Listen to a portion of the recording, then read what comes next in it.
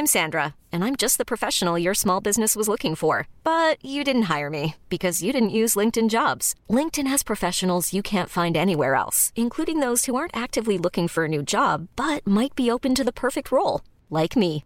In a given month, over 70% of LinkedIn users don't visit other leading job sites. So if you're not looking on LinkedIn, you'll miss out on great candidates like Sandra. Start hiring professionals like a professional. Post your free job on linkedin.com/achieve today. Many of us have those stubborn pounds that seem impossible to lose, no matter how good we eat or how hard we work out. My solution is PlushCare.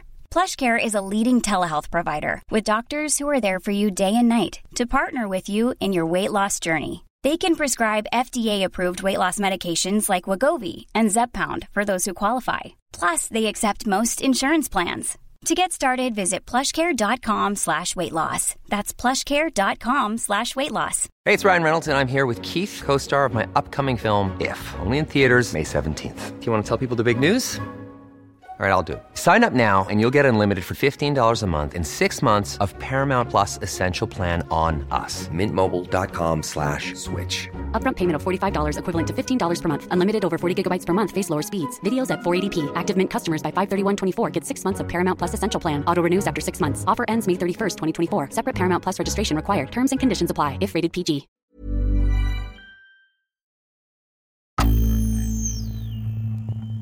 This is episode 28 of The Milkman of St. Gaff's, an absurdist horror podcast. I'd like to thank some new patrons: Feeder Goldfish Fly Sprayer, Sasha Gorel, Department of Lactic Affairs Radio Clerk, Carl, Department of Lactic Affairs Radio Clerk, Eli Pollard Fly Sprayer. Thank you very much for all your support. It really means a lot. This episode is called, sadly, The End.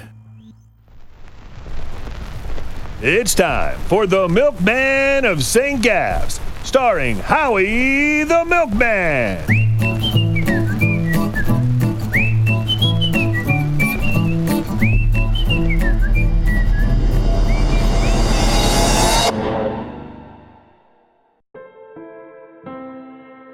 I know what you're probably thinking. Old Howie's gotten himself into a pickle again, but he'll get out of it. Maybe he'll have one of his spells and see some strange things, and maybe he'll even get hurt. But one way or another, he'll be fine. But this time, I wasn't. Like I said, I got tangled up in the ropes with the drowning cows. The water was turning red, and it was just a mass of kicking legs and awful cow faces. Now, as you know, I've had my episodes where I'm underwater, and they've been pretty scary. But in those, I could somehow breathe, even though there were horrible bogoriches chasing me, or maybe my dead dad was floating around with no teeth. But this was in some ways worse. The rope I was tangled in, after a lot of kicking and thrashing, was no longer attached to a cow. But it was still attached to a cinder block, and the cinder block was, of course, sinking towards the bottom. It was pulling me down, deeper and deeper. At first I tried to get the rope off my leg, but I just couldn't. I fought, but my arms and legs very quickly went numb in the frigid water, and they felt like wet cement, and they wouldn't move.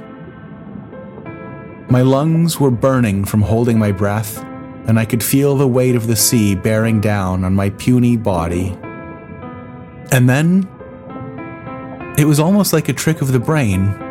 In a split second, I convinced myself that this wasn't real, and that I'd be fine if I just took a breath. And that split second was all it took for me to give up and breathe in. And then, the feeling, more intense than anything I'd ever felt. The panic of feeling the dirty salt water course through my lungs, my chest scorching. The world and the universe seemed to contract into a point. And in that point, my eyes no longer saw what was in front of me. I saw me as a baby on some grimy brown carpet, then eating some green stuff off a spoon, looking in awe at a tree as a young boy. 1,000 other images were all there at the same time. My awful teacher, the girl with the hair like a bowl smiling at me with her arms crossed behind her back, all the way up to watching lightning course across the sky over the sea from the coast road on St. Gaff's. And then, somehow, the visions all stopped. I felt like my eyes were wider and whiter than they'd ever been, and I was aware of my body, my eyes frozen open and white with terror and not moving at all.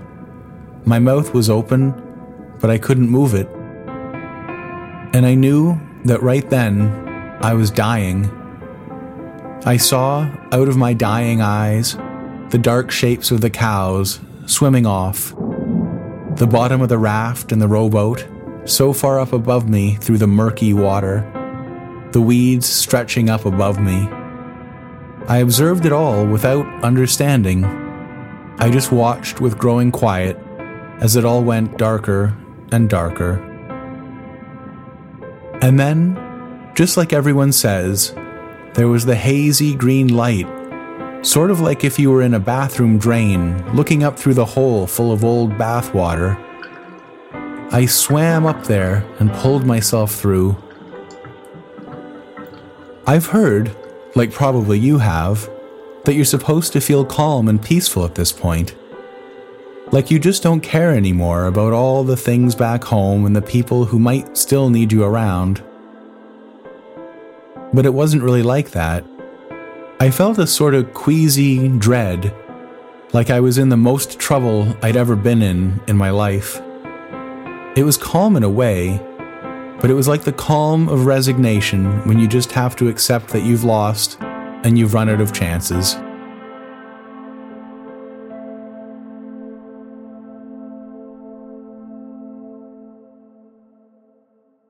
What I saw on the other side of the drain hole was more of a feeling than anything you could see with your eyes. It was the feeling of 1,000 men pulling on ropes in pitch blackness in the coldest ocean that's ever been. Slowly, slowly, they pulled the thing over, the ice cracking beneath them, not knowing when it might give way. Some struggles you can't understand and won't overcome. 1,000 spindles spinning needlessly in the dark. 1,000 women hunched over their looms, fighting to weave cloth to shield themselves against the cold that's already piercing their joints and aching in their legs. But there was a feeling of moving, and slowly the fires of 1,000 hearths greeted a dull, aching ochre dawn. The uncanny morning light took my hand and pulled me inside, and from the warm hand that held mine, some kind of sense returned to me, like a spring thaw, running up my arms and across my chest, and all through the rest of me.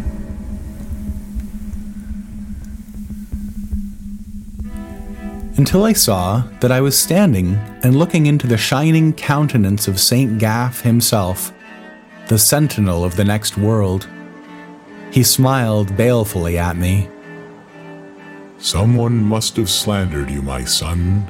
The cook should have brought your breakfast by now. It's after 8 o'clock. And as you see, there is no one here, and no breakfast. You might try to ring the bell, but I'm afraid that at this hour, the lady has gone home." I began to see what was around me. I was sitting now on a straw mattress. The saint sat beside me. It was a small room with smooth beige walls. I stood up and the ceiling was too low for me to stand up all the way. Why don't I get to have any breakfast? You people really are such a pain. As I said, you've missed breakfast. Lunch should be at 11:30. I shall be your guide here, but only until 8:45. Your trial will begin at 9 o'clock, sharp. My trial? A flash of worry crossed his face. You are Howie Coxwell, are you not? Of course. He looked relieved. Don't tell me you thought you'd get away scot-free. I looked out the window, hunching over. The ground was orange, and there were municipal-type buildings with arches and fountains. A locomotive trundled along in the distance with cotton ball smoke trailing behind. Two men spoke conspiratorially just outside.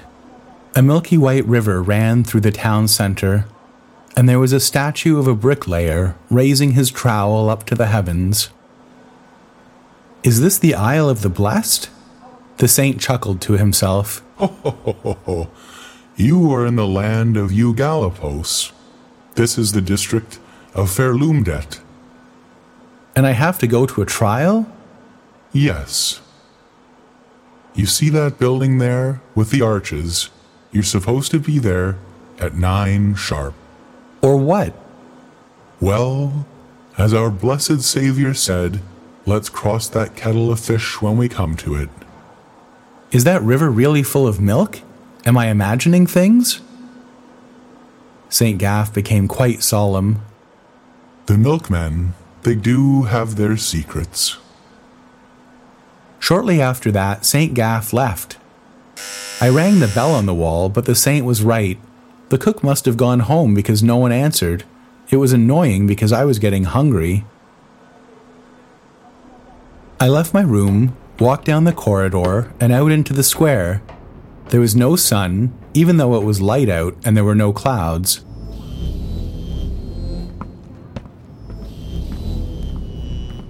I walked around a bit, but all the men in their sharp suits just stared at me when I tried to ask what time it was. There weren't any shops, not that I had any money, and the only door I could see was the door to the court.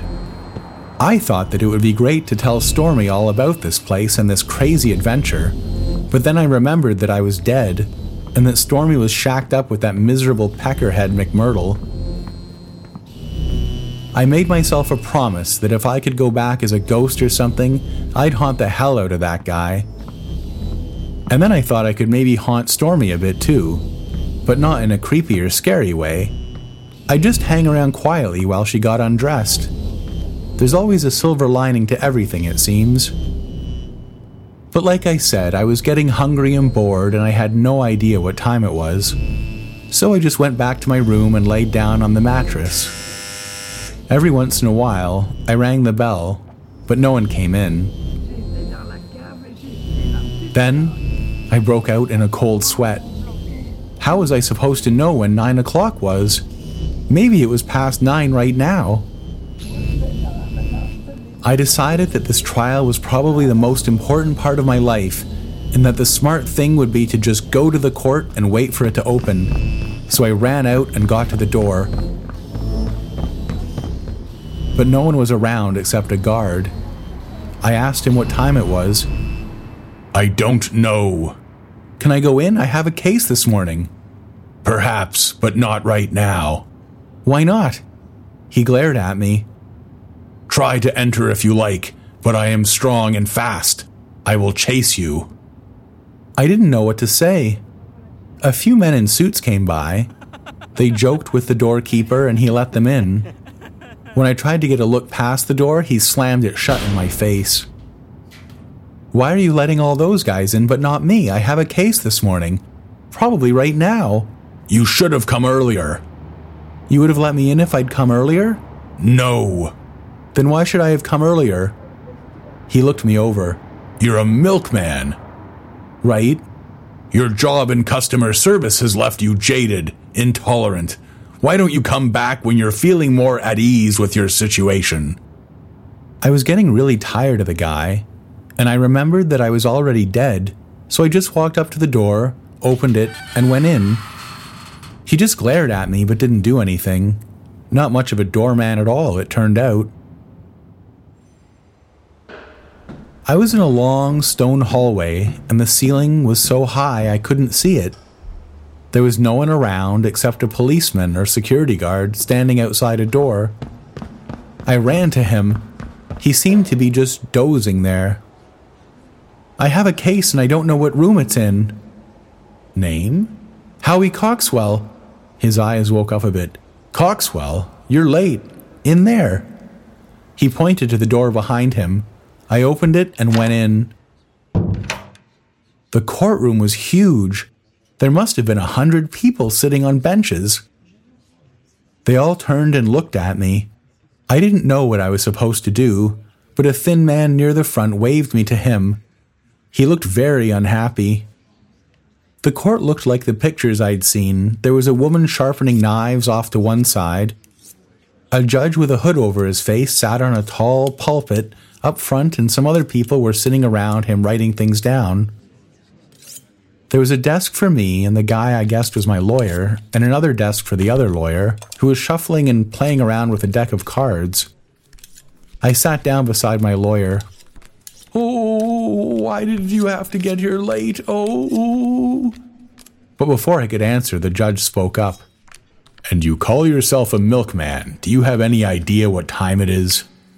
The rest of the morning was taken up with entering various documents into evidence. It sounded like it was going to be a long, complicated trial, and I was really surprised at how many papers they had. Go fish. Hit me. Hit me. Submarine. When it was lunchtime, everyone just stayed where they were. Most took water bottles and sandwiches wrapped in oil paper out and ate in silence. And I had no sandwich. I had no water. So I just sat and tried not to look too hard at any one of the eating crowd. They munched and munched. The knife sharpener stopped sharpening and ate too. And the annoying lawyer on the other side finally put down his annoying cards and focused on what looked like a roast beef sandwich. I could smell the swirling odors. Roast beef, like I said, turkey, tuna, tea, egg salad, all mixing together in a sordid miasma of brown paper bags and small, hopeless plans. I could have sworn that I smelled peanut butter and jam, or maybe, as ungodly as it seems, peanut butter and banana, and it was like a slap in the face. To sit there while someone was just eating a peanut butter sandwich while the whole fate of my entire soul for the rest of eternity was being decided, it made me feel just small. A bell rang somewhere and all of us knew that the time for eating was over. It was now time for the arguments. My lawyer stood up. Oh, Your Honor, my client here, sitting there, had undoubtedly been a strict adherent of the Lex Lexissimus Lactinatorius. His teeth were brushed by himself. He went on and on about my personal hygiene routine, which I'd never thought would carry any weight in determining my future. And then he went on about a bunch of other stuff I couldn't really follow. Then the prosecutor lawyer stood up and pointed at me. Premeditated gross obloquy, 1st degree. Howie Coxwell is a creature of pure evil. Instead of being a normal boy and doing well at school, he chose, of his own free volition, mind you, to stir up mischief among the living. Many of you might remember that only a few weeks ago, our dear friend, the mayor of Caverbridge, on one of his usual sojourns to the lands of the living, was, in the innocent form of a muskrat, run down mercilessly by this one. I looked over at the jury and they were stone cold. The arguments didn't seem to have swayed them at all. After a while, he sat down again and picked up his cards. My lawyer tried to explain that I had poor eyesight and that on Earth it's normal to run over whatever wildlife wanders onto the roads. But all I could think about was the irritating noise the other lawyer was making with the cards. I looked over, giving him one of those "do you mind" looks, but he just smiled and winked at me. I turned away and tried to focus on the knife sharpener instead. She at least kept her head down and focused on her work, but it was no use. All I could hear was flip, flip, flip. Was he playing a game? Just shuffling the cards for absolutely no reason at all? Was he just bored to death and couldn't concentrate on the fate of my everlasting soul? I just couldn't stand it anymore, and I stood up and shouted, "Will you stop shuffling those goddamned cards?" There were some gasps. My lawyer turned to me, shocked. "Oh, no." The judge shouted, "There will be no outburst in this courtroom. The lawyer just kept smiling at me and flipping his stupid cards around until all of a sudden he stopped. Everyone in the room felt the door open. It's like the temperature in the room changed. We all turned to look, but we all somehow knew, even before looking, that some profound presence had altered the balance of the room. He was a small, tidy man with gold-rimmed spectacles. When I saw them, I almost doubled over. I'd seen these glasses before, watching me. I felt my soul getting thin and wispy when he looked at me with a faint smile, like I might blow away. I knew that he knew everything about me already, and that he knew that I knew that, and that I knew nothing whatsoever about him. And for a second, it was like there was just me and him in the room. Then the sound came back to my ears, and I heard 100 whispers from the other court dwellers. Stan walked down the middle of the aisle, smiling in a slightly disgusted way at me, like he already knew I hadn't brushed my teeth for days. He walked right up to the other lawyer, who stood up and dropped his stupid cards all over the floor. Stan said something to the other lawyer that no one could hear except the peckerhead lawyer.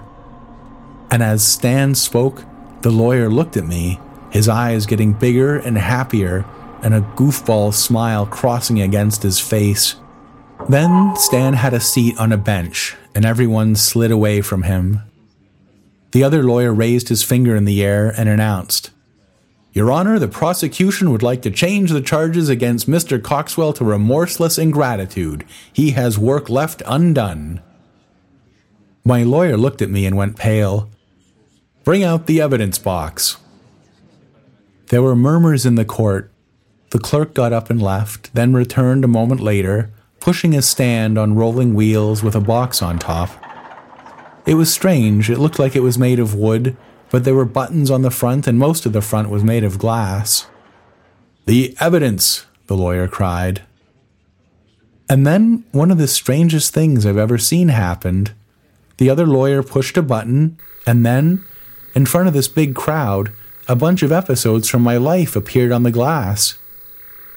It started with me falling in the water with all the cows off the coast of Afterglay. To be honest, it looked a bit funny. But the lawyer pressed a button, and there was a blur and a bunch of lines, and there was me sleeping in my room with a little picture of the whale on the wall. Then he pushed the button for a long time, and when he stopped, there was me playing in the garbage bin close to my house as a child. Then he went back further and exclaimed with a finger in the air, "Here we are."